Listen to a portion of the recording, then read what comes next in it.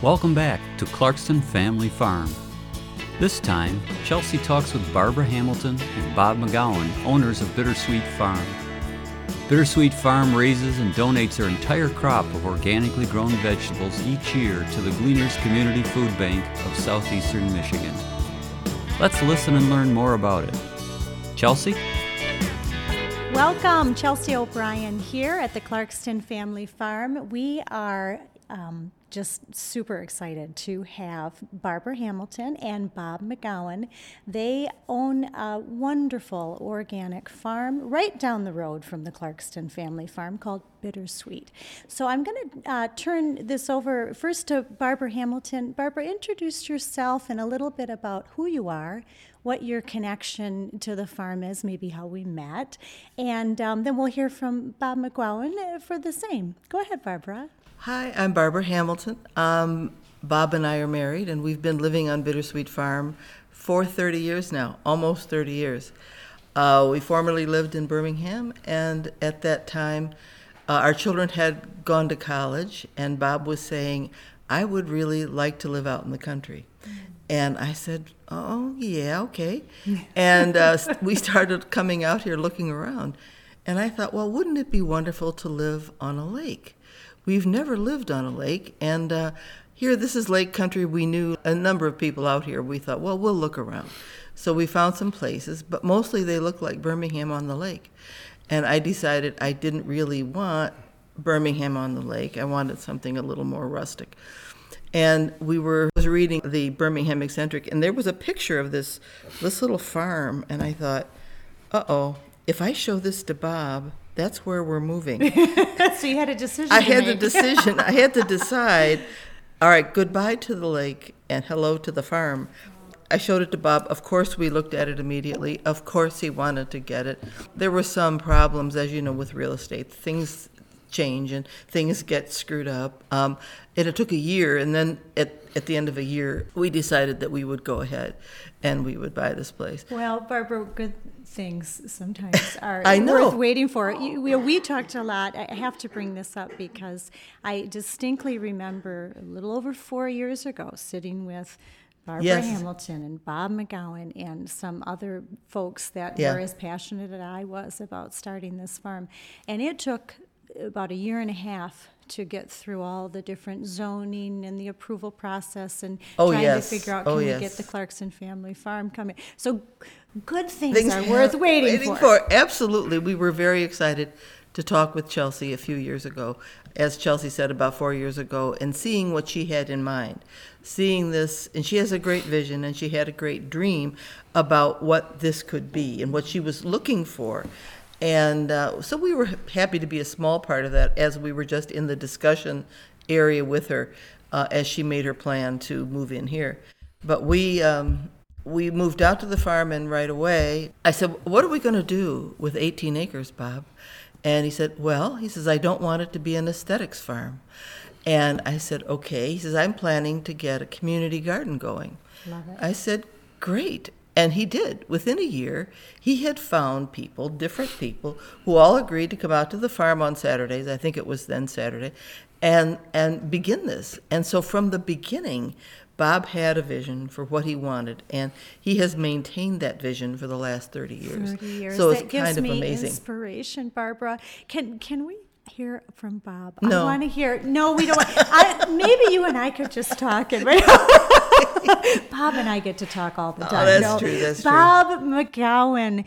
We have a song about farmer Bob McGowan that when we walk down, so to just give a little context, the Clarkston Family Farm is exactly a quarter mile from Bittersweet Farm. And it's just, we walk down the road and it turns into a dirt road. And as we walk with my 30-odd garden club or Camp Wild friends, we sing, Bob McGowan had a farm, E-I-E-I-O. What did he have on the farm, kids? Well, he grew some potatoes on his farm. Oh my God. So we come and we sing our Bob That's McGowan great. had a farm. Bob McGowan, welcome. My Thank dear, you. dear friend. Thanks, Chelsea. Like you, we had a vision. I don't think ours was as elaborate or varied or maybe even as productive as yours has I been. think that's not true, and you're being humble. But No, but as Barbara said, we wanted to put the farm to work. Form follows function, and what was this farm going to be if it didn't function in a agricultural kind of capacity? So we decided to grow vegetables for needy people, and we did. We worked just on the weekends because at that time everybody was working. Nobody was retired. So we had to come up with lots of time-saving, labor-saving methods like weed barriers, both commercial and homemade, called wide row planting, highly productive, and that minimized weeding. And we had a sprinkler system with sprinklers on stalks, and we could just turn a valve and water a whole quadrant of the garden. Remember, let me interrupt and just say that there's a pond right near where you have Yeah, we pump water We from you pump the didn't water. get a lake, but you've got a pond. We have a with pond. with a dock and bass and everything. That's right. It's just almost like a didn't lake. get our lake, but we got a pond. And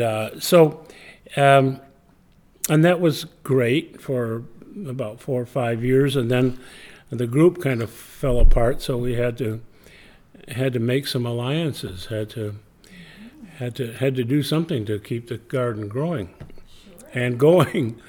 But Barbara and I both got our Master Gardener certificates, and the Master Gardener folks said, agreed that this garden would be a good community service project for Master Gardeners who have to do community service. 40 hours.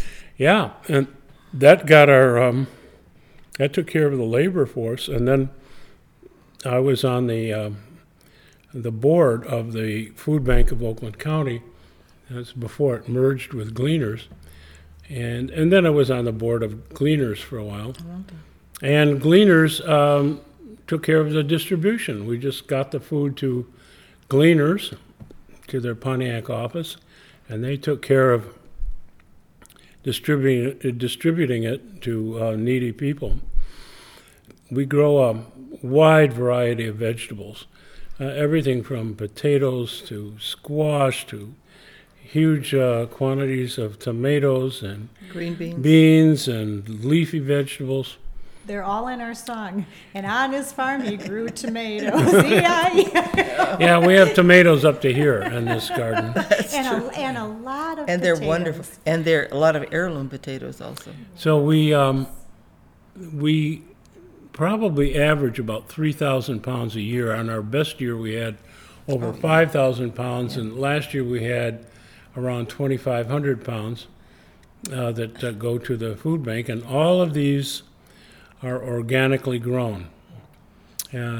So they're deluxe. They're very nutritious, high quality vegetables, and we're quite proud of them.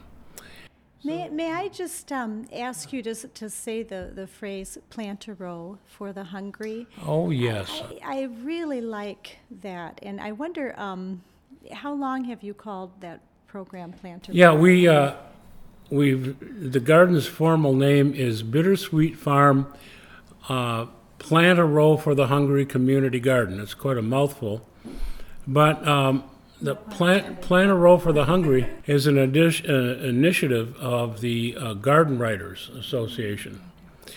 So garden writers, when we wanted some publicity, it was kind of like shooting fish in a barrel, because the garden writers would pick up this story. And that was important to us because we still needed volunteers. We always need volunteers. Every farm needs volunteers. You know what we have in our greenhouse, when we rebuild it, it'll go back up, but many hands make light work. And that's a nice maybe dovetail into my next question, and that is how do you like it when we come over to Oh, the I love farm it. with, We love it. with all of these many hands? Some of those hands are 4 years old. Some of them are my teenage counselors. And we've been coming to Bittersweet Farm with Garden Club. I want to say even before the Clarkston Family Farm started, we'd walk over with our Garden Club. And we come throughout the summer for, 3 weeks. And it is, for me, one of the highlights of Camp Wild. And we have a lot of conversation. And we always start the day, raise your hand if you had breakfast. And all the hands go up. Raise your hand if you had dinner last night. And all the hands go up. And then the next question is, do you think all kids can answer those questions with a yes, and tell me what, and they're, well, yeah. And then they start talking a little bit more, and some of our teenage counselors remind them that not everybody always has breakfast, not everybody always has dinner. And I will tell you, even kids that have the resources are not always eating fresh, organic, beautiful, like you said. This is like premium quality vegetables that are highly nutritious. So it's such an important lesson for our young people to be thinking about how to have a heart of service and give to others, and the gratification that you get from that, but also that you shouldn't take anything for granted. And if you can help others out, well, that's an important Chelsea's thing to do. kids from her wonderful Camp Wild partake of Chelsea's mission. So it seems strange to think that kids, even 4-year-old kids, really have an understanding of what they're doing in that garden, and they are wonderful workers. We try to give them a meaningful experience. They're not going to just be there weeding or something. They'll be digging potatoes, which they love. It's kind of like a treasure hunt for the kids, or picking squash, or maybe picking tomatoes.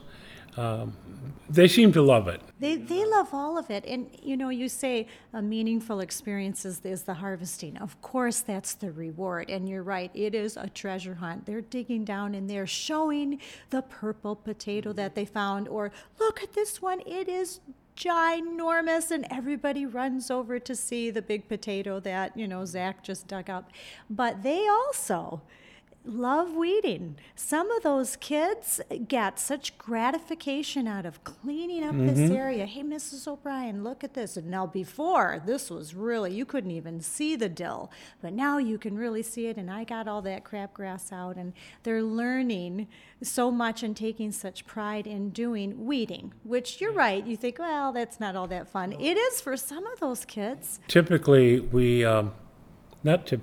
always, we get a limited space for them to weed, so they're not looking at like infinity. Which can be overwhelming. I get Yeah. overwhelmed sometimes. Yeah. I'll leave for a week, and we've got volunteers, of course, that continue to love our farm, but I'll come back and I'll think, oh, all right, I'm just only going to work with this row today because the whole thing is a little overwhelming. We have all kinds of groups coming in because like Chelsea's group here at Clarkston Family Farm, education is one of our missions. So we've had church groups, we've had scouting groups, we've had school groups, all kinds of kids coming in, and adults too, garden groups. And we all learn. Sometimes I think I'm the least knowledgeable of folks. I mean, I could give a good talk about setting up a community farm, but as far as the horticultural aspect of it, I learn every day from people coming in, including from our garden manager, Carol Bodner. Just on this last podcast, we had this conversation. As soon as you think You can do it by yourself. First of all, you're doing it by yourself. And as soon as you think you know everything, you stop learning. So I always learn from you guys when I come. And yep, we'll have some master gardeners on in future podcasts so we can talk a little bit more about some of the specific strategies and methods that Bittersweet Farm has really perfected. 30 years. And there's some things that are replicatable. One thing that I love about my fellow educators, naturalists, gardeners, is we all want to help each other. You know, I have a professional background way back in the background where I was in medical equipment sales. And while, of course, there's some, value to that, it's very competitive. And people are pretty proprietary over some of their success strategies. Not true with gardeners. They're so happy to share so we can all scale up. We're wanting to improve the quality of the produce. And if somebody learns a way to do it better, more efficiently, you're so excited to share that. I just think it's a really cool culture. We have people come in to look at our garden to see how a deer fence should be erected and how to do raised bed gardening and different methods for composting and what we use for soil amendments and on and on. There's a lot to be learned there, but then, of course, we learn from everybody. For instance, we use seaweed, that is lakeweed, as a soil amendment, and we put on tons of seaweed, harvested from lakes. Well, great, but that requires, of course, making arrangements with a lakeweed harvester who they contracts with the lake homeowners, and they dump tons of the lakeweed right there at the garden. Isn't that a cool synergy, though? Yes. One person's Right. waste is another one's asset. Yeah. And I just think That's farmers wonderful. are so good about this. And I think about this in our own farm. Now, you guys don't have chickens, but I think, okay, I'm mucking out the chicken coop with some Boy Scouts here today, and they brought out some plastic bags thinking they'd be helpful. They're going to put all of the old, leavings, all the straw that had all the chicken poop, in the plastic bags. I said, what are you doing? That's going to be fabulous compost in a couple years. Oh, no, that goes over here. We're going to mix it up with our leaf mold. We're going to make sure that we, utilize this. Nothing goes to waste on a farm. And what a valuable lesson that is, too. That is true. I think, and it always surprises me when it's about that time where we have to wrap it up. Can you believe already? There's so much more that we could talk about with Bittersweet Farm and with our connection. I'd like to maybe just wrap it up with a couple of thoughts about some of your favorite times with the kids that come over. And then, because I really do look to you as mentors, you've absolutely been an inspiration and such a support for our team at the Clarkston Family Farm. We do have some ideas about maybe ways to do our own plant-a-row for the Hungry program. It's such an important thing I think that we can do as small farms and as a community. So I'd like for you to maybe say just a little anecdotal something about some of your a favorite moment. Maybe it's when the kids discover there are seashells or little snail shells in your garden beds. They always are wondering about that, and that is because of all the pond muck, right? And that was they always are delighted by finding those. And then if you could just give me an I wish for me. Here we are, a couple of years in, 3 years in. You've been doing this for 30 years. In a similar way, slightly different missions, but we have the same passion. What advice or what hopes or what wishes you might have for me? Well, I've got two things. Okay. I always like to include in any conversation I have one of my favorite sayings is that bad gardeners grow weeds, good gardeners grow vegetables, and great gardeners grow soil. Yeah. So we're always thinking about the soil, where these vegetables come from. That's it, except I have one other, this is a real anecdote. One of your little girls who came over, I know what you're going to tell me. What a lovely young gal. why don't you tell it? Because Oh, I Bob. choke up. Oh, so if this could be a several hour long podcast, I'd like to share a little bit more about, Bob is really a Renaissance man. He speaks French fluently. He's an author in his own right, a poet even, I would say, and taught at the Roper School for many years. And Barbara, I could brag about you, a professor at Oakland University yourself, and you both just are such amazing people. And, as we get older, sometimes we have some things that don't work quite as well. And if Bob is pointing to his ear, and he's so he has some hearing aids. And I think we're going to tell the story about my friend. Yeah, this Pick it up. little girl was, she was working in the garden, and somebody told me that she was almost deaf, almost very, very hard of hearing. And she said, "Oh, you have hearing aids too." And it kind of made that connection. And I was really touched. It was a wonderful moment there. Well, you have to know, and Barbara, I know you're always, again, you're so humble, and you're like, oh no, this is Bob's kind of thing. But they really are excited to meet the both of you. We sing our songs on our walk over, and you're a little bit celebrities, to them. And so this young gal who was in Camp Wild. By the way, she was one of my favorite campers, so full of that sense of adventure, willing to try anything, just the delight in all the activities that we did. But when she finally meets the Bob McGowan, and he looks like her, and she points and she says, "Mrs. O'Brien, he's like me."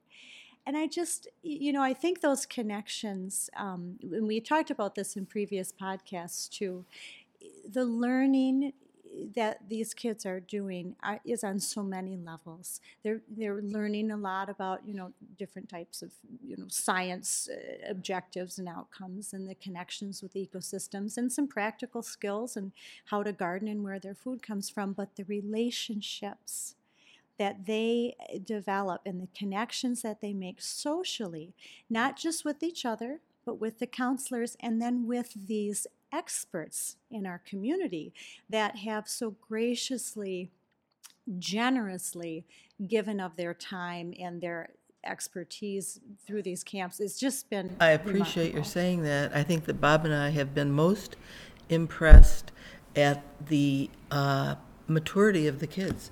They may be very young, but they take their work very seriously, and they listen. And when Bob first told me we were going to have like 30 kids who might be 6 or they might be 8, I thought, this could be a disaster. And I thought, Not on my watch. I thought all these kids running wild, I can't imagine it. 'Cause And Chelsea named it Camp Wild. It's going to be be wild. And when I was 8, I was the class clown, and I was busy talking all the time. Teachers were always moving me to the back, or I could see you as a social butterfly, but sure. I don't know, but these kids are so involved with the work. They take themselves seriously. They're not giddy. They're not silly, but they're very lively. They're very lively without being nuts. They're kids. They're kids. Oh, yeah. And I think you're doing a great job. And you're doing a Well, great Barbara, job thank you. helping them take themselves seriously as students, as gardeners, all that. It's pretty amazing what kids can do. We are going to finish with our patented dig it. It's what the kids always do when we finish. That's the way we finish our podcast. So I want to thank you both for taking the time to talk with me. I hope we can have you on again. I feel like we've just scratched the surface of some great conversations. Thank you, Chelsea. Yeah. Yeah. Well, let's do a dig it. Okay. 1, 2, 3. Dig it. Dig it. Thanks, guys. Okay. Thanks. Thank you, Chelsea.